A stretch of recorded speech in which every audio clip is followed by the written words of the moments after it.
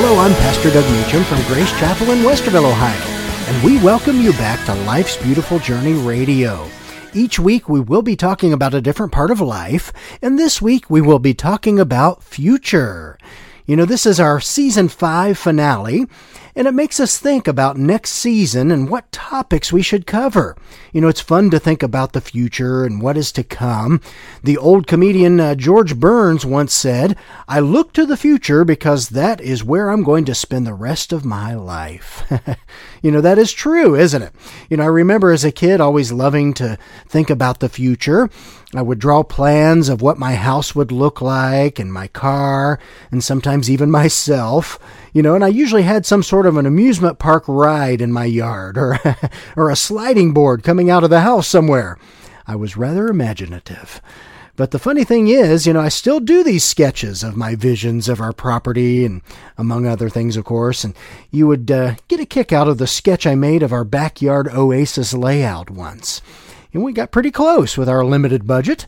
But, you know, as a kid, if I ever saw new futuristic technology being shared, I would be fully soaking it in. You know, one of my favorite things to do was to go to Epcot and Disney World and check out all of the visions of the future in the land they actually called Future World. You know, they also had Tomorrowland in the Magic Kingdom, but it wasn't as extensive as the area in Epcot. And they had pavilions that showed what it might be like in the seas in the future, in farming the land, in our transportation, what energy sources we might tap into through the years. So it was just interesting to see all those things. And, you know, they also had a pavilion that was called Horizons. And it was one of my favorite attractions to see as you'd ride through various scenes of how things might look in the future. It was really cool. And, you know, as Epcot opened, though, back in 1982, that was what was considered current back then. You know, that the technologies that we're using nowadays, back then, were very futuristic. You know, but they showed how you could ask a computer a question whenever you wanted to gain new information about the topic of interest, or we could actually talk to loved ones thousands of miles away while seeing them on a video screen, or we could actually take calls on our watches. So futuristic.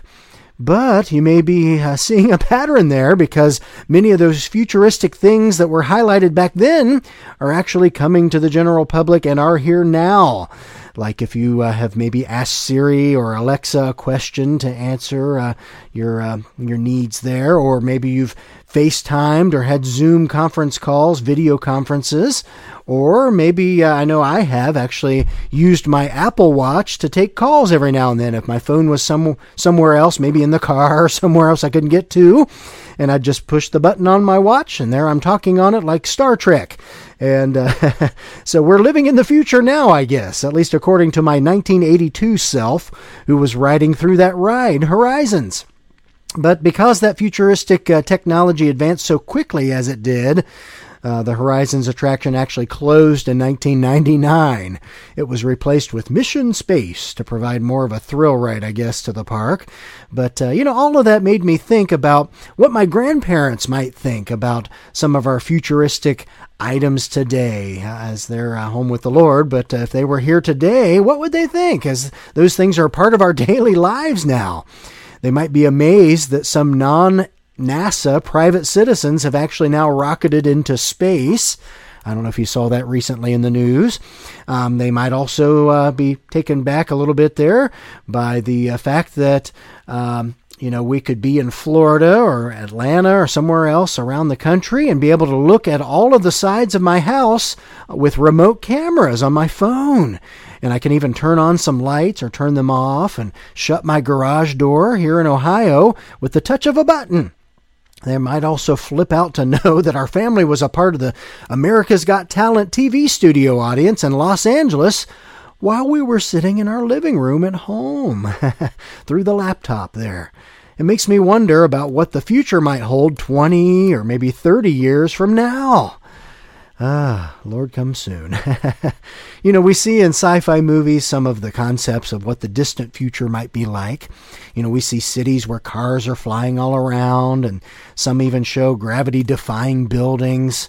But we also have seen movies where the world has become a dystopian society.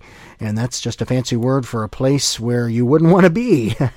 They will show cities that seem to be completely destroyed for some reason or another, some war or something, while one city seems to have a pristine and futuristic look to it that somehow survived. It makes you wonder with how our world seems to be trending now, if some of those things might be more real than fiction, right? If I dwelled on it, I could be quite concerned for my kids and someday grandkids that things could become very dark in the years to come. But as a believer in Christ, I have to see the big picture of what we have been told by the Word of God, what will be coming our way. We make our to-do lists all the time and try to set plans for the future. But think about this. In James 4:13 and 15 in the Bible, 14:13 through 15, it says, "Now listen, you who say today or tomorrow we will go to this or that city, spend a year there, carry on business and make money. Why, you do not even know what will happen tomorrow. What is your life? You are a mist that appears for a little while, and then vanishes. Instead, you ought to say, if it is the Lord's will, we will live and do this or that." Many of us worry too much about the future, don't we? We might think, will I have enough money for retirement? Or if you're young, some of the young folks, they might wonder, will I ever meet the one I'm to marry? Or will I ever be able to follow my dreams? Jeremiah 29:11 talks about the future as well. It says, "For I know the plans I have for you, declares the Lord, plans to prosper you and not to harm you, plans to give you hope and a future." So we can be encouraged about our future and the fact that our hope is in the Lord. Amen? It isn't our job or our retirement or our education, government, our doctors, and on and on and on, right? It's not about all those things. It's about our Almighty God in our lives. So what mindset do you have about the future? Yes, the stuff like flying cars and jetpacks is fun to think about, but the reality of what is to come in life and beyond is so much more important. And the good news is that we have read to the end of the book already, right? The Bible, of course. So if you've read the book of Revelation, you say that our lives and futures go well beyond the years of this human experience, don't they? That's what we know. We can look forward to the promise of Revelation 21:4 that says, "He will wipe every tear away from our eyes, and death shall be no more. Neither shall there be mourning, nor crying, nor pain any more, for the former things have passed away." And I don't know about you, but that sounds like an awesome eternal future to me, doesn't it? All you have to do is ask Jesus into your heart, and all of that will be yours. And knowing that is the best way to travel through life's beautiful journey. Our podcast, again, is sponsored by Grace Chapel Community Church, and more information can be found about the church at gracechapel.us. Again, that's gracechapel.us.